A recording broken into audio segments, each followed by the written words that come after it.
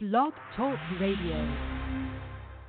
Welcome, ladies and gentlemen, to the South Bay Show, Manhattan Beach Chamber 360, on June 21st, 2019. Live, love, leave a legacy, and laugh. That's what we do here in the South Bay of Los Angeles, and it's a beautiful place to do just that. The South Bay Show is brought to you by the Manhattan Beach Chamber of Commerce. The Manhattan Beach Chamber of Commerce has been serving the city of Manhattan Beach for over 60 years, and they are dedicated to promoting a strong local economy by supporting the community, providing valuable business connections, and representing business with government. The Chamber staff is focused on providing its membership with the tools and resources to help businesses grow and thrive within the community. Their goal is to continually support the individual efforts of business as they work to support the growth of the local economy. For more information on how the Manhattan Beach Chamber of Commerce is working with member businesses and the city of Manhattan Beach to support that growth, visit the website at manhattanbeachchamber.com or call 310-545-5313. I'm your host, Joe Terry, and you can read all about our many adventures on Facebook at facebook.com/The South Bay Show. Persistence, principle, purpose, and passion. That's what we talk about here on the South Bay Show.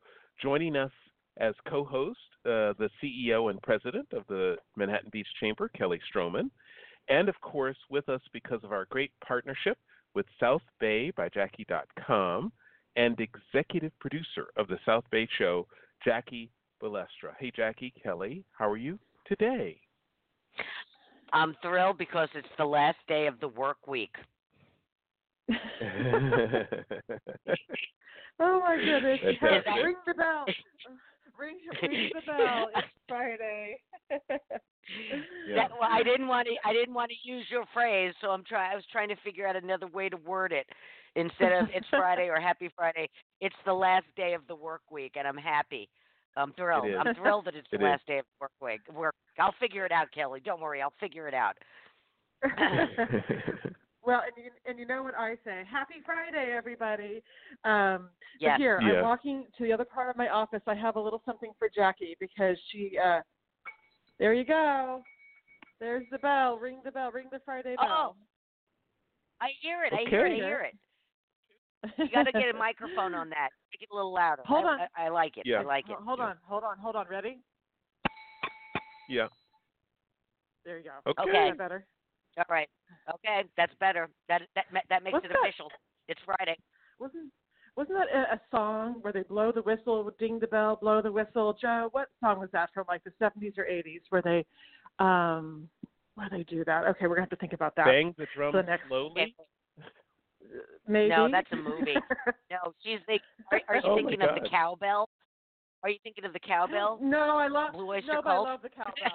Yeah, I don't know. I'll figure it out. I'll mute myself for a little while and try to figure that out. Not now, but a little bit later in the show. How is everybody? Are we good? We're wonderful. We're wonderful. I'm good. How are things going on with the chamber? Yeah. Things are going on at the chamber, but I have a question for you, Joe. I'm feeling feisty this morning, so I'm listening to your opening. Yeah. Okay, principle, purpose, passion. I think there was one more P in there. And I'm like, Yes. Is it principal or principal? Are we talking pals or pulls? We're talking pulls. Principles, Pull. purpose, passion, Principles. and persistence. Principles, not Persistence. not There the we au- go. not the Persistence. office we get sent to when we're bad. Principles. We have Right. principles. Hey. We're not Right. going to the principal. Well, you know how to spell principal. Right. The one at school is with P-A-L because the principal is always your friend. So they're not always bad. Right. Maybe you got sent to the principal's office because you were bad, Jackie, but not every visit to the principal's office is bad.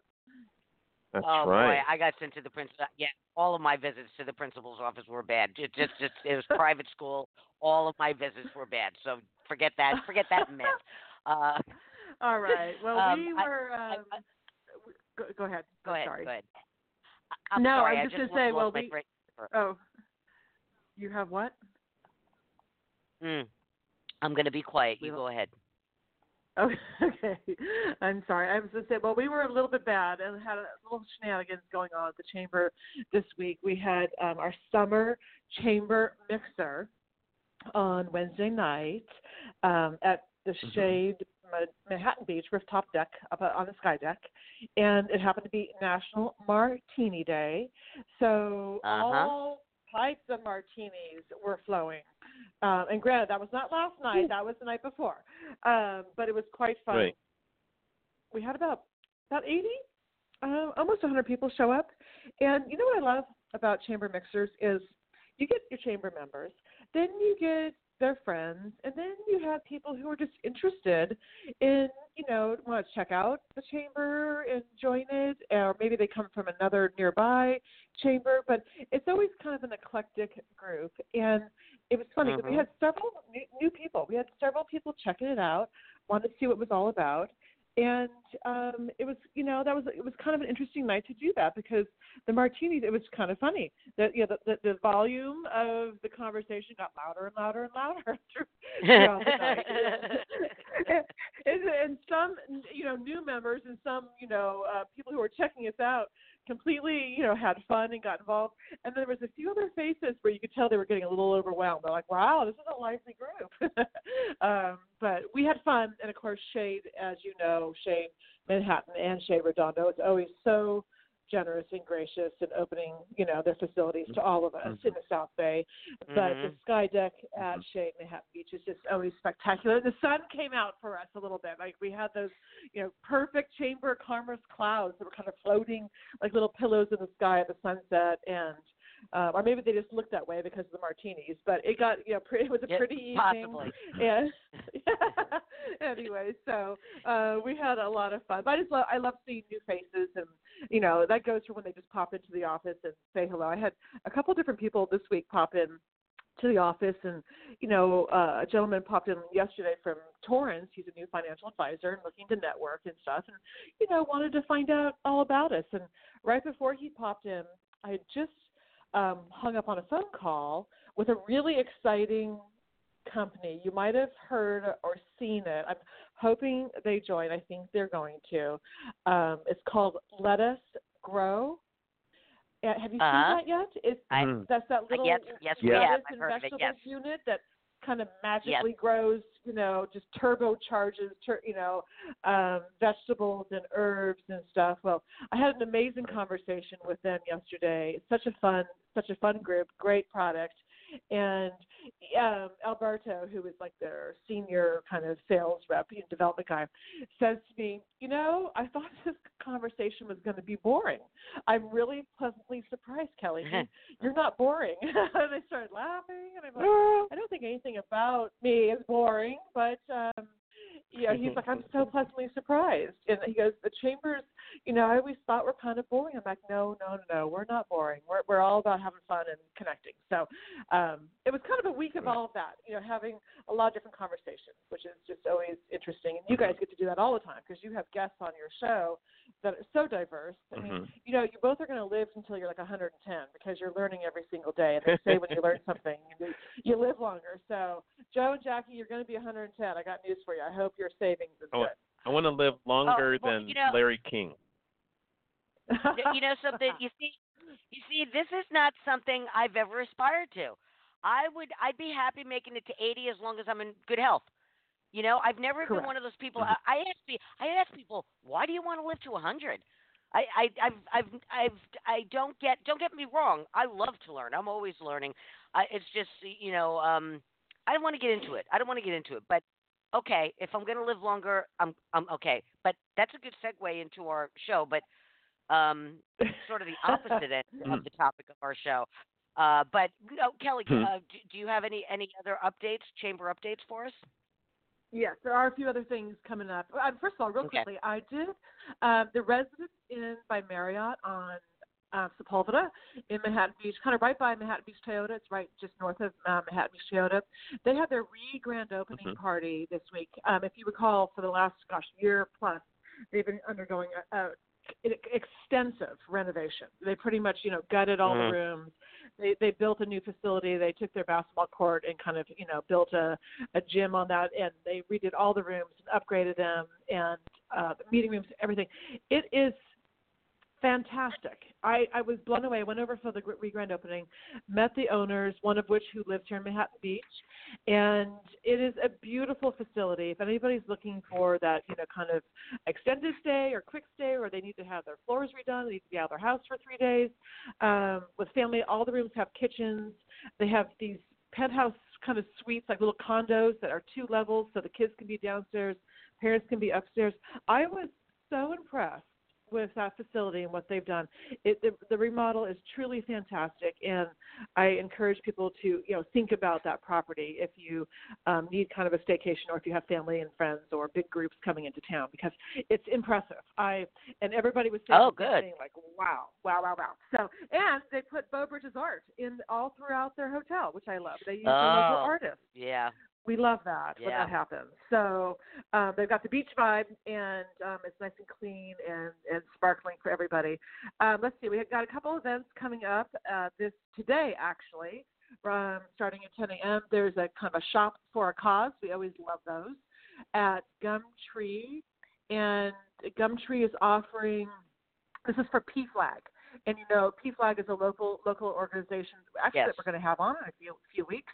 They serve the LGBTQ community and the families and friends of such. It's kind of a support group, and they're having a shopping day at Gumtree. So everybody come out to Gumtree Manhattan Beach right downtown Manhattan Beach next to Pete's Coffee and shop. And a percent of the proceeds goes directly to PFLAG. 10% goes to PFLAG. So that's always fun to shop for a cause. And what else do we have coming up? We've got summer camps are in full swing. And then, here's your segue, Jackie. We have a egg freezing 101 event on June 26th, this coming week, 7 to 9 p.m. at Salt Creek Grill. Egg freezing, and we're not talking the type of eggs that you crack. So I'm going to let you take it from there and let our guests explain what that means. Yes, we're not playing with Easter eggs, are we, Joe? No, we are not. And I just think one of the most exciting periods in the life of a family can be when they start a family.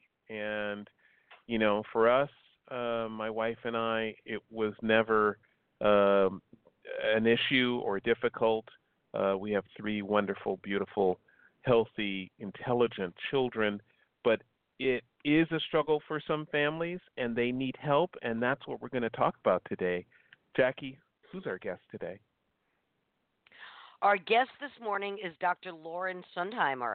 Now, Dr. Lauren is a fertility specialist with the renowned Southern California Reproductive Center. She recently opened a new office in the South Bay and is excited to be able to provide infertility and fertility preservation services to our community. Now, Dr. Lauren is a true SoCal girl. She started out at UC San Diego, then went to medical school at UC Irvine. She specialized in obstetrics and gynecology at UCLA and went on to subspecialize in reproductive endocrinology and infertility at the combined UCLA Cedars-Sinai program. Most recently, she moved to Manhattan Beach, where she is happily settling into the neighborhood. Spanning the entire spectrum of fertility care, Dr. Lauren's clinical interests range from the diagnosis and management of infertility to family planning and building, egg freezing, and beyond. She's a big proponent of empowering individuals to take charge of their reproductive health and does educational outreach. Now, as Kelly mentioned, Dr. Lauren is going to be hosting Egg Freezing 101, Everything You Need to Know About Fertility Preservation on Wednesday, June 26th at Salt Creek Grill from 7 to 9 p.m. Welcome to the program, Dr. Lauren. We're so glad you could join us this morning. Thank you so much, and thank you for that lovely introduction. Yeah, I'm pretty good at those. we are so thrilled to have you. As I said, my wife and I have had a wonderful experience with growing our children. Our children are now older. My youngest is almost 25. But the key is some families don't have it so easy. And we want to start with that, Dr. Sundheimer, because it is a very sensitive subject in the beginning. People don't necessarily talk about it with their friends and family. They just say, oh, yeah, we're going to have, a family, and then they try and they try and they try, and it doesn't happen. Tell us about that transition. Yeah, so unfortunately, infertility or kind of struggling to conceive is pretty common. It's about 1 in 8 couples. So chances are that either you or somebody you know is affected, and it's something that, as you said, not everybody feels comfortable talking about. But I do think that people are starting to discuss it more and more. In general, if a couple is trying to conceive and they haven't had much success, meaning they haven't had a positive pregnancy test or they just haven't been able to figure out timing and things like that, we always recommend they come in to have a discussion or for evaluation. But really, the definition of infertility is regular unprotected intercourse for 6 months if you're over 35, and for a year if you're under 35. And at that point, then we would strongly recommend you come in for an evaluation. Mm-hmm. Has it always been that percentage, doctor? Has it always been about 1 in 8, or is that a new phenomenon? It's a little bit hard to say. It probably is. A lot of people didn't used to talk about it, but there's really been a big trend recently where women are waiting later to have children, and so you see more of the age effect. And so fertility goes down with time. It's at your peak when you're in your 20s, and as women start waiting longer and longer to have their children, then their fertility just naturally is going down. So there is an age factor that's coming into play. Okay. All right. Yeah, because people used to have kids much earlier back in the olden days. Yeah. Yeah. And fortunately, now we have the technology and the ability to preserve fertility. So that's why egg freezing is becoming a very common and popular thing, because we can freeze eggs and stop the aging clock so that when a woman wants to focus on her career or finding the right partner or whatever it is that's going on in her life, she's able to do that without feeling the pressure of knowing that her fertility is going down. Well, let me ask you something, because, how, I don't know, 15, 20 years ago, maybe I can't be sure of the dates, but, there was a span of time there where all of these older Hollywood women, celebrities, were having babies. And I didn't pay that much attention to it. When I'm in the doctor's office, I pick up a People magazine. That's how I learn about this stuff. Or, I'm cooking dinner and one of the Entertainment Tonight or something is on. I don't pay much attention to it, but you hear it. It's background noise. Madonna's having a baby at 40. This one's having a baby at 50, Age does play a factor. No matter how healthy you are and all the yoga you do, how strong you are, how well you eat, when it comes to having children, age is the number one factor. And, as I said, I was aware of all this stuff peripherally until I said something about somebody having, a baby at 45, and they said, it's not necessarily her egg. And I was like, what? And somebody was saying, no, you hear all these celebrity people having kids at 40 and 45. They're not necessarily their eggs, or they're not carrying them, or,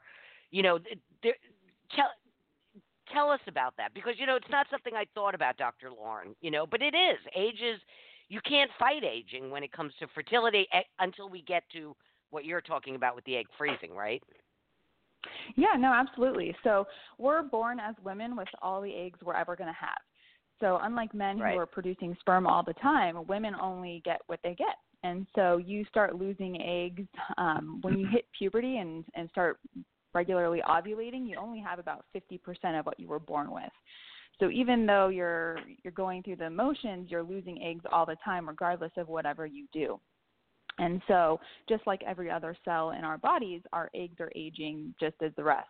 And so the genetics of those eggs go down with time, and they're not as good as when we're younger. So that's partially what's contributing to the decline in fertility with age. And so for women who are older, they have usually less numbers of eggs, and then also the quality of those eggs or the genetics are also not as good. And so for people who are trying to conceive, it often can result in either not having a pregnancy occur, or there's increased rates of miscarriage, because that's the number one cause of miscarriage, is having genetically abnormal pregnancies. So that's why it does become harder to conceive. So for people who either don't Doctor, have I'm sorry, go on. Oh, I was just going to say, so for people who either don't have eggs that are healthy that can result in healthy pregnancies, or they just don't have enough eggs in general, some people will choose to use egg donors, where you have a young woman who is healthy and she donates her genetically normal eggs so that that woman can then become pregnant. So genetically they're not hers, but she can still carry the pregnancy and influence the pregnancy environment to have a child. Okay. No, there is something to the, when you start delving into the I want to say the magic of fertility and female I guess gynecological, sort of facts. Things like women are born with about 1 to 2 million eggs, and those are the only eggs they will ever have, but only release about 300 to 400 during their lifetimes. That is, what an insane sort of number that women are born with, or develop 1 to 2 million eggs, but only release 300 to 400 during their lifetimes. So they have plenty of eggs that they can maybe preserve when they're young, for when they want to have and conceive children in their later lives, and so forth. Why is that? What's the biological advantage of women having so many eggs and only ovulating during their lifetimes, a small percentage? What's the biological sort of advantage of that, doctor?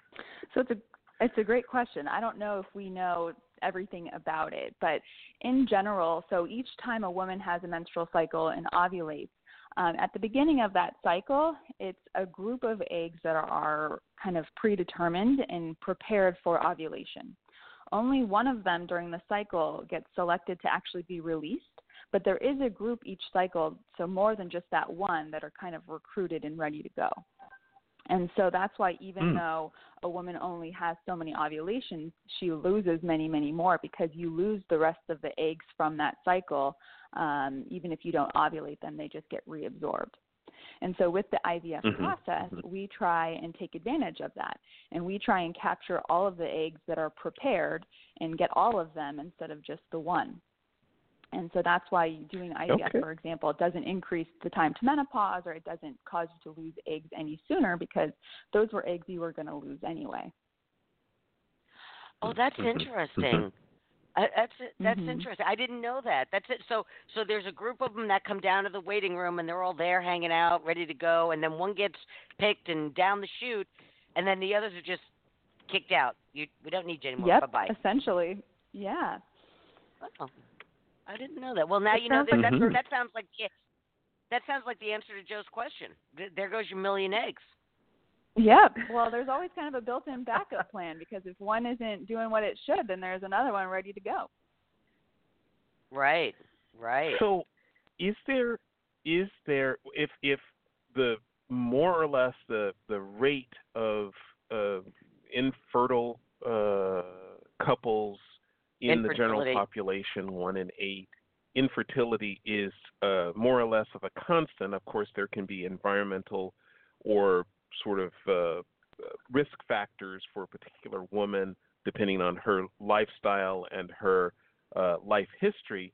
But in general, women find it relatively easy to get pregnant. I mean, obviously 1 in 8 don't, but 7 in 8 or 6 in 8 find it extremely easy to get pregnant. There's the classic, oops, it was a surprise, that kind of thing. When infertility raises its ugly head, what do people first come to you and say they want to do, or what do you recommend that they do? Well, I think that the first thing is always to make sure that all of the things that are necessary for a pregnancy are working. So one part of it is the eggs. The other part of it is the sperm. So it's not always a female issue. There's a significant percentage of men that have sperm abnormalities, or they don't have any sperm. And so even if the egg is there in good quality, obviously you need a sperm there also, because it takes two to tango. So checking the male is also an important part. And then for people who are trying to conceive the good old-fashioned way, want to make sure that the fallopian tubes are open, because that's actually where the egg gets fertilized. So if there's any sort of blockage or abnormality there, then that's a potential contributor for why a pregnancy isn't occurring.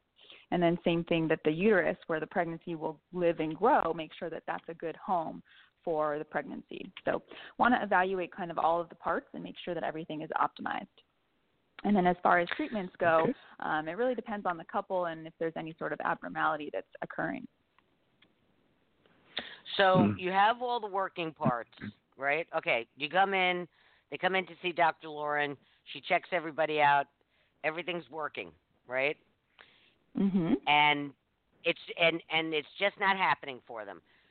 So what is after that, make sure everything working part, what is the next step?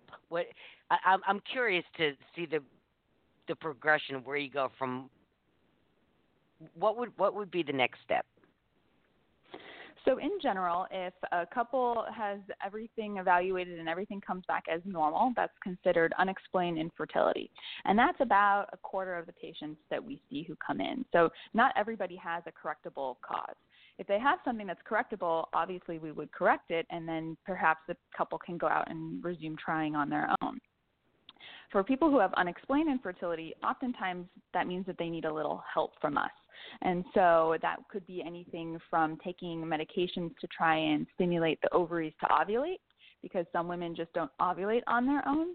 It could also be pairing that with an insemination, for example. So you kind of give the eggs a little bit of a boost, and you also give the sperm a little bit of a boost. And then there's also in vitro fertilization. And so that's, as I said, we try and get all of those eggs to grow from a cycle. We remove them from the body. They get fertilized in a laboratory, and then the embryos that result are grown for about a week or so, and then later put back into the woman's body. And the benefit of doing IVF is that we can also do genetic testing of these embryos. So as I was mentioning, the number one cause of miscarriage is genetic abnormalities. We can check the embryos to see what their genetics are and if there are any genetic abnormalities. And then we only put back the healthy embryos that are most likely to result in a healthy pregnancy. Okay, doctor, I want to focus on what I think a lot of the questions out there might be, and if certainly one of the fears that women have with pregnancy is a miscarriage. Wait. Let's do a station break real quick. Let's do the half hour station break real quick, and then we'll get into this, okay? I'm sorry. I should have broken in a little sooner. All right? Okay. The cliffhanger. Ladies and gentlemen, we're going to come back and tell you all about what happens and what's the number one cause of miscarriage right after the break. And we do this, ladies and gentlemen. This is the South Bay Show. We do this every week. Today it's Friday, and we're doing the Manhattan Beach Chamber 360 at 8 a.m. every Friday. On Thursdays, we have the South Bay Spotlight, and these are hyper-local podcasts for the South Bay of Los Angeles. We focus on Fridays. We focus on the Chamber, Manhattan Beach Chamber, the business environment and community government influences in Manhattan Beach and the South Bay. On Thursdays, we focus on the general South Bay neighborhood, and we'd love for you to join us. Share this with your neighbors and friends. Help us build a community around the best that the South Bay has to offer. Join us every week, please. And with that, we're going to talk about the number one cause of miscarriages. Dr. Sundheimer. Yes. So unfortunately, miscarriages are pretty common. About 20% of pregnancies do end in miscarriage. And it's sometimes a woman is devastated by this, and it's not necessarily her fault. So that's something that all women should kind of keep in mind, that it's not because of anything she necessarily did. As I said, the most common cause is usually genetics. And even though as women our genetics is declining in our eggs over time, even young women have abnormalities because reproduction isn't perfect. So even women who are young and under 35, about 60% of their eggs are normal, which is 40% that aren't. And so that's why it does take some time for even healthy fertile couples to get pregnant because of this. And so it's something that many women suffer with and struggle with, and there's support groups and things that are available. And if there's women who have recurrent miscarriages, meaning 2 or 3 or multiple miscarriages, then that's also something that we can do an evaluation for to determine maybe why that's happening. Doctor, right. I've had so many friends. Years ago, because I'm a little older now, so this was a while back. But there's so many friends that suffered miscarriages. And, I don't know how I knew it. I read a lot. Maybe that's how I knew it. But that would be the first thing I would always say to them. You go and see them, and they're upset, and they take it so personally. I'm like, no. There was something wrong with the egg or the sperm. I said there was something wrong. It wasn't supposed to be. You can't feel bad about this, And it's funny because I think a while back people didn't understand that. Am I right on with that, Kelly, Joe, with your friends and experiences where? Well, I think what's interesting is there are so many more options today than there ever have been. I mean, my boys are now 22 and 20, and kind of along the same line as what Joe mentioned is I didn't have much of a problem getting pregnant, but I remember the first time. I don't know. It took like 4 months, and to me at that time was like I kind of got depressed. Like, okay, after like the second or third month, you're like, what? Wait, okay, we made this decision. Why is this happening? And there are, and probably because I was traveling for work and stressed out and doing everything, and then all of a sudden, careful what you wish for. Boom, I was pregnant. But I have so many friends that is not the case, and I think. I want to hear from Dr. Lauren when egg freezing started, because I think what's important here is to look at all the options that couples or women have now. Because I don't think, if egg freezing was available 20, 25 years ago, I don't think we were hearing about it, let alone talking about it. So I think the point is there's options, and there's more and more. Women of all ages, whether you're 25, whether you're 30, whether you're 40, having the option of freezing their eggs because maybe they're a young professional of any ilk or whatever their profession is, and they're like, I don't want to have kids until I'm 40, but I better do something about it now and take those very fertile eggs and healthy eggs and freeze them. There's other women who, maybe they're they're married and they're planning on, having a family and what have you, but maybe they get diagnosed with cancer tomorrow, God forbid. And before they start chemo treatments and radiation, they want to freeze their healthy eggs so when they beat cancer, they can still have a child. And so I think that's that's what we have to educate people in. And there is no taboo. We should be talking about it openly because we have this amazing option. And I'd love to hear, Dr. Lauren, when did all this, come available? And when was the first case of maybe a frozen egg that, was I'm not using all the right terminology. You can do this. This is your job. But implanted and became, gestation became, and then that baby was born. Give us a little history on all that.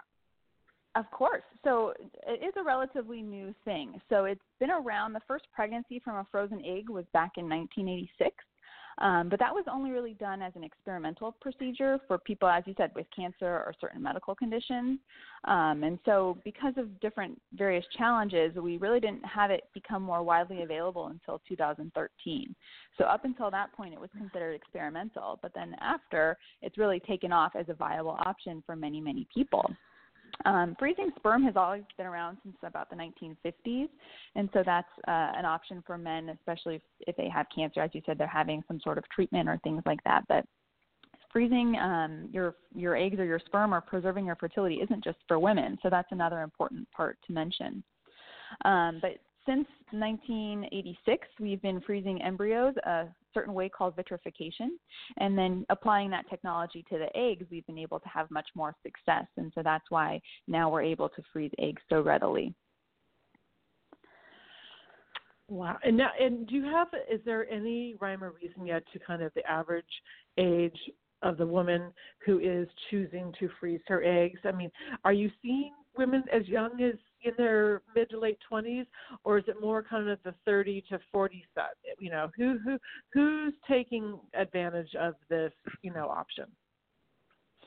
So really it's a full range. I think that there's women in their 20s who are kind of starting to think about this. There's women that are in their 40s that want to see if it's even an option. And really it depends on each individual. There's really no downside. If you can afford it and you want to preserve your fertility, then I would absolutely recommend it. It is a little bit harder for the people who are younger because they don't really know what's in store for them if they're going to be able to conceive on their own and they don't necessarily want to. So I think probably most commonly I see women maybe in their 30s that are interested, and I think that that's a great time because it allows them to still try and freeze their fertility and their eggs while they're relatively young and healthy, and give them options for the future and get a good number to ultimately get a good result. But even freezing eggs doesn't necessarily mean that they need them. A lot of women will do it and just know that they're there for when and if they do need them, but they can get pregnant on their own when they have a partner and are ready, and so they just know that it's there as an option. That's so true. I mean, Jackie, I know. Well, think about how many women we know, particularly women in business, and who are just their heads are down and they're going hard in their business to whatever they are, whether it's their own business or whether they're building their career in a company.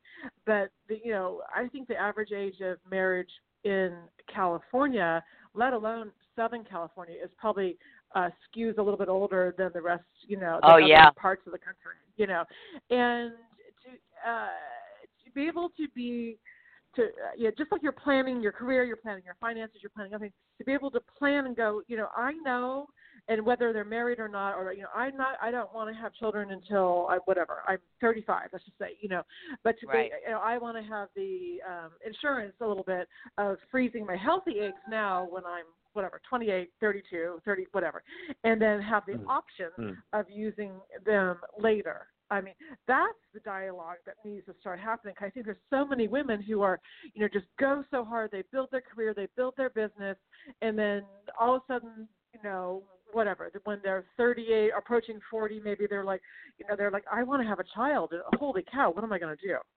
And had they planned ahead of time, just like you do for retirement and college and other things, they would have that option. And that's where I think the conversation is a shift.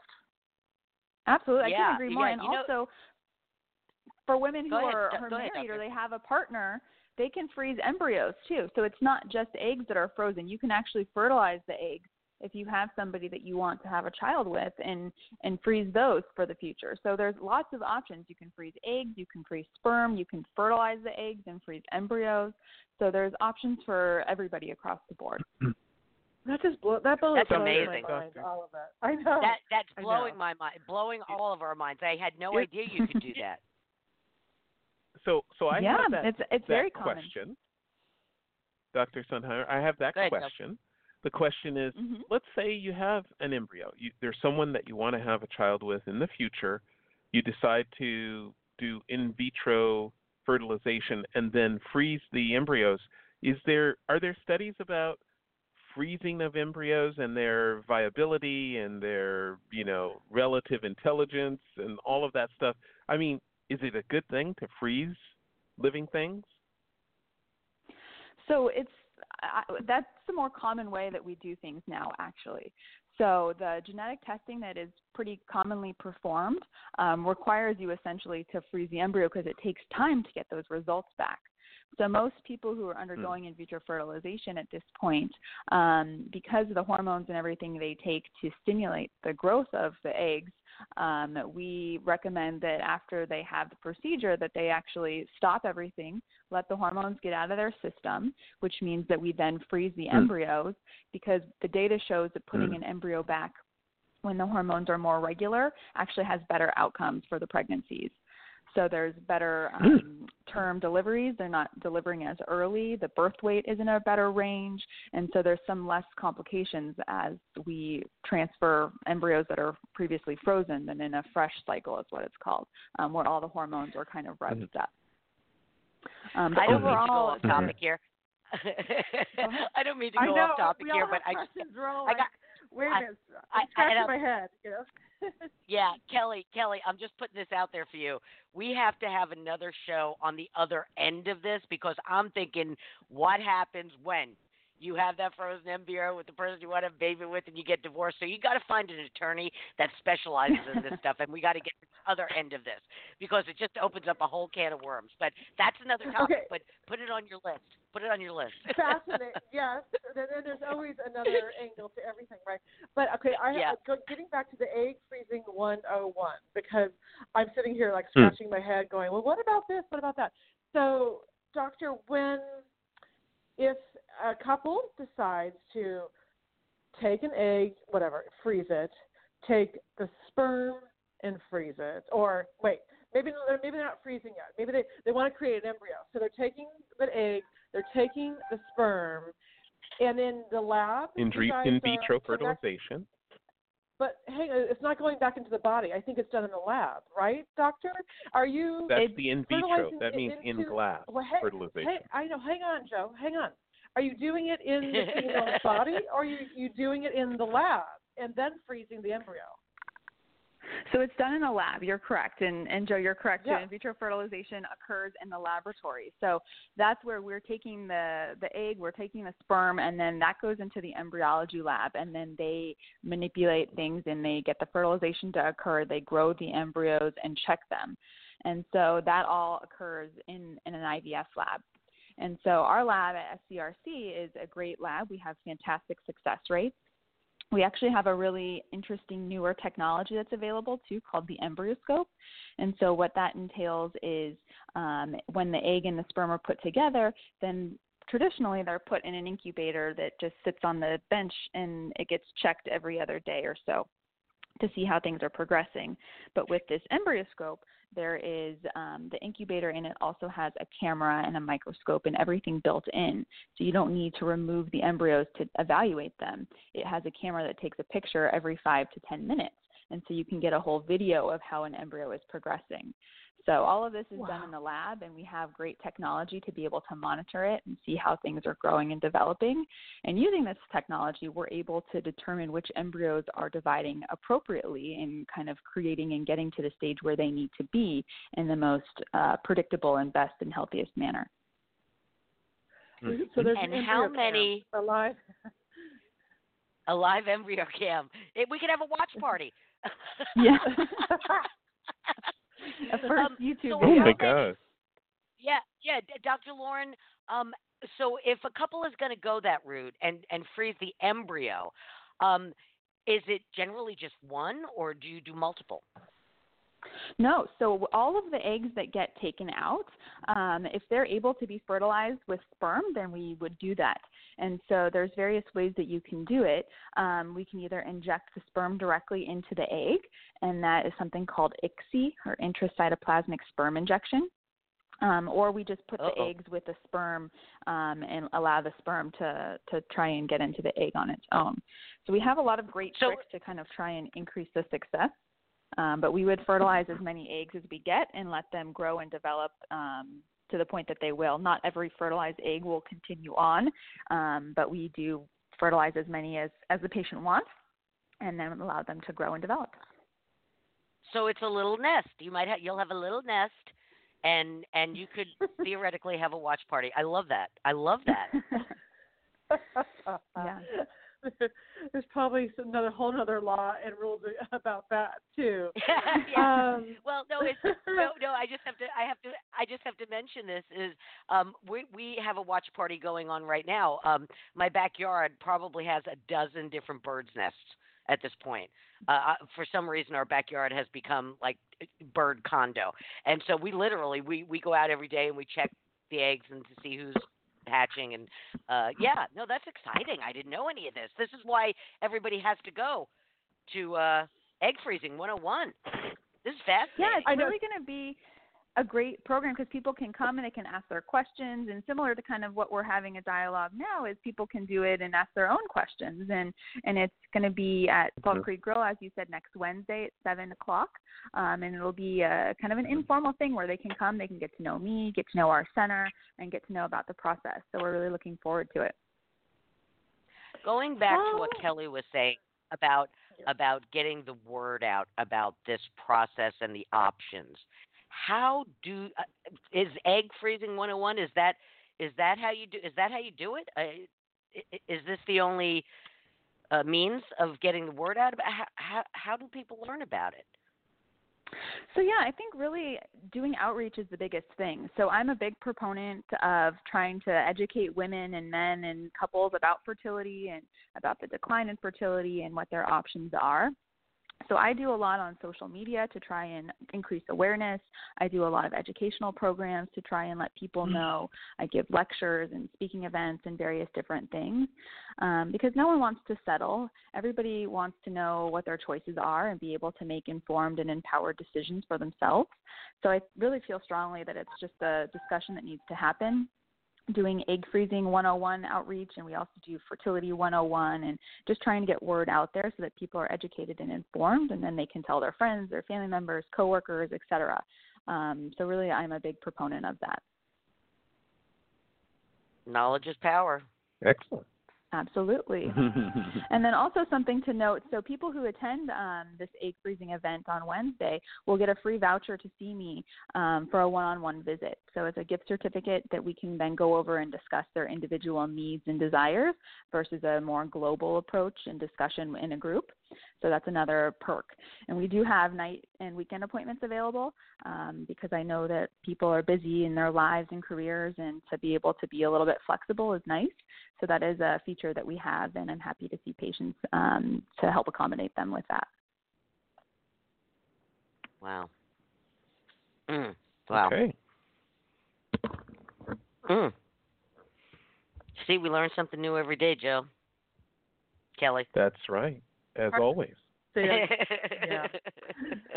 I love this type of stuff, and especially this is funny. Okay, sidebar. At the Martini Summer Chamber Mixer on Wednesday, one of our board members just found out they're having a baby, and for the first time starting a young family. Congratulations! And then another person staying next to them.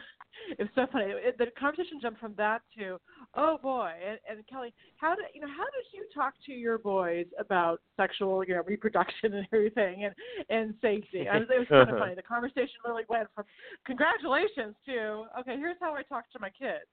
But I think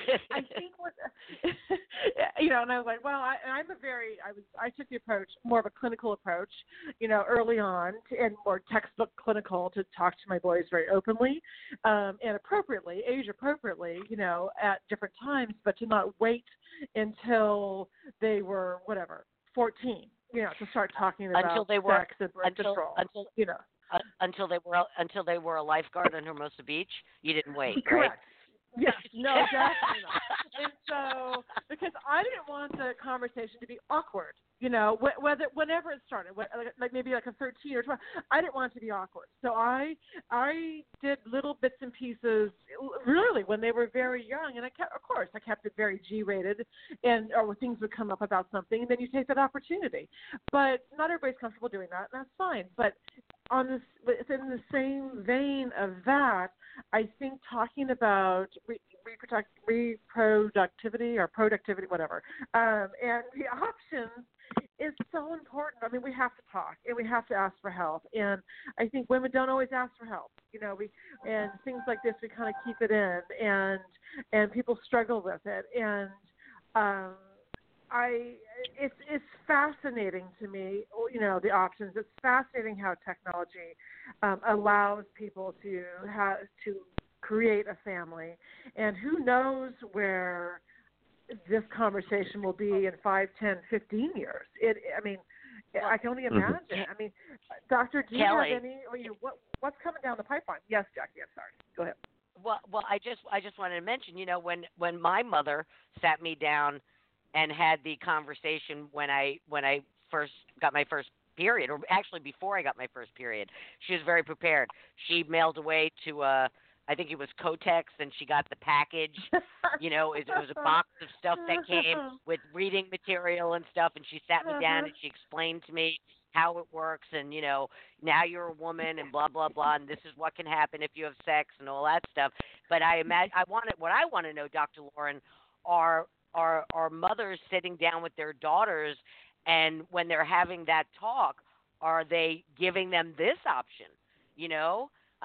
That to me would be the next, because everybody wants their children to grow up and be successful and find something they love, meaning in their life, and everybody's, you're going to school and you got to get a great education. It sounds like this is the conversation that needs to be had pretty early, that this is an option. Yeah. Right? I think it's great to let women and girls know what the options are and to let them feel like they have the information to make good choices.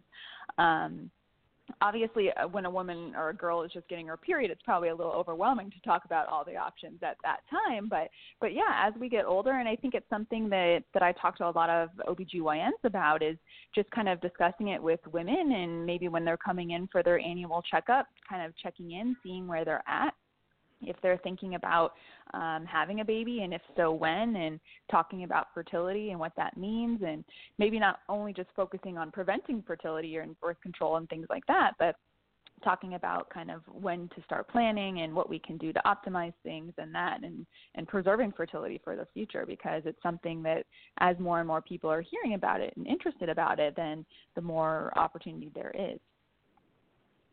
Yeah, because now we know, Joe, you might know the stats on this. I'm not clear on the numbers, but now we know that a child's brain doesn't fully form until like they're in their early 20s or something.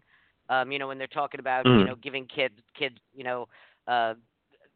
more adult things they're allowed to do as an adult, and the doctors are saying, wait a minute, maybe that's not a good idea. They're not. Their brains aren't fully formed. Maybe I'm saying that wrong, Joe. You know what I'm talking about? Well, I mean to say, I know for a fact I have a 25-year-old, and this whole thing about people being adults at 21, maybe, not quite. Yeah, exactly. It takes a while. I mean, oh no, Jackie, we have talked about this before. The people that have the numbers is the insurance industry, and the reason that young boys under the age of 25 have higher rates of car insurance is a fact of statistics. It is simply a fact of statistics that the human body, the human animal, is not fully matured and responsible and calm and so forth below the age of rational. 20, 25. Yeah, whatever. It takes a while. Well, I think also the male brain develops and is fully matured a year or two later than the female brain. I think there is statistics about that. I think it's the age of 23 before the male brain is fully developed, and it is definitely slower than the female brain. And then you just add on just life maturity after that. So I agree with you with insurance costs. But I think it's 23 for the male brain. It is definitely slower than the female brain. So girls can handle this conversation a little earlier. Yeah. Yeah. It is something, though, that I think for women, as we discussed a little bit earlier, is if they have cancer, and to talk about that as an option, because even if a girl is young, it's still something you want to bring up and let her know that there's options for her after she fights her battle, because some chemotherapies and radiation can affect fertility. So even having that discussion when somebody is young, kind of to help them have the ability for the future and the options for the future, is also, I think, a great idea. Well, and there's so many. Well, we're all about, There's so many people who get cancer at a younger age now, too. It's so sad. I mean, we know young girls here in town who, are fighting, I don't know the technical name, but like brain cancer and other types of cancers. And they're elementary school level. Cancer, it'd be interesting to see the bar graph on how, the age of fertility, but the age of, cancer and how that all relates to each other too. But, cancer isn't just for, people who are in their 20s and 30s and 40s. Cancer, as we well know, strikes, at any age and anywhere. Yeah. And, that's a whole nother, I don't know, what laws and rules there are to freeze eggs, with a younger person. But, again, the technology is having the options, and they're out there, and just letting people know. Yeah, unfortunately, there's a lot of great programs that are out there that help support people as they go through the struggle, because it's a lot. It's overwhelming. They have multiple doctor's appointments and visits, and their whole life is changing. But I'm happy to see patients, if they call, I try and get them in within the next 24 hours. I want to make the process as easy as possible for them, and so I'm happy to help support them in any way, to try and get them the education and information that they need in a timely manner, and provide resources to them as well. We have a specialist in the neighborhood. This has been a fascinating discussion. Yes, we do. This has been a fascinating discussion, and we just breezed over some of the technical details, which I find fascinating, and I find just sort of, people don't understand how marvelous the female reproductive system is to ensure the continuation of the species, and then when something goes wrong, as Kelly said, my wife said, after a few months, what's going on? Why isn't it happening? We made the decision. For my wife and I, it was not like that at all. It was like, well, uh-oh, something's happened. All right. Well, listen, everybody that's listening, I just want to put this out there again. Dr. Lauren is going to host Egg Freezing 101, everything you need to know about fertility preservation, on Wednesday, June 26th at Salt Creek Grill. Is that the Salt Creek Grill in El Segundo, Doctor? Yep, it is. Okay, and it's from 7 to 9. It's free to attend, and you said something about a voucher for attendees? Yes. So all attendees will receive a free consultation voucher to visit with me at our Torrance office. All right. And I want to point out, too, Jackie, this is for women and for men. Women, men, couples, anybody, it's not just for women. Obviously, there'll probably be a lot of women who do attend. But, men are equally as welcome to attend this, too. Absolutely. Yeah, everybody needs to be informed. Wow, fascinating discussion. As you said, we only touched the surface of it. So if you want to learn more, attend Egg Freezing 101, everything you need to know about fertility preservation, on Wednesday, June 26th at Salt Creek Grill at 7 o'clock. Great show. Joe, we got to wrap it up. Well, it was a great show, great subject. That's a wonderful place to meet. Great idea. That's the best kind of a business / social meeting gathering place, the Salt Creek Grill. Wonderful. So thank you for joining us. Please tell your friends and neighbors about this. Thank you, Lauren, and thank you, Dr. Sundheimer, and of course, thank you, Jackie and Kelly. Always a pleasure, Joe. It is always a pleasure. And, I just want to point out one I want to point out one quick thing too, Joe. Anybody who's a little nervous about egg freezing 101, it won't be out in the main part of the bar. It will be more in one of the private dining rooms. So there will be a little bit of privacy. So a little more discreet. Right. As you mentioned, it is a great social gathering place. But for egg freezing 101, they will be over in a private dining room too. All right. Good. Yeah. Yeah. It will be comfortable, and it will be very, very, very informative. This is something that's very important for most people. We're excited to offer this. Share this with your neighbors. Share this with your friends. If you think that they have any questions, share this podcast with them. Thank you, everybody. Have a great weekend. Bye-bye.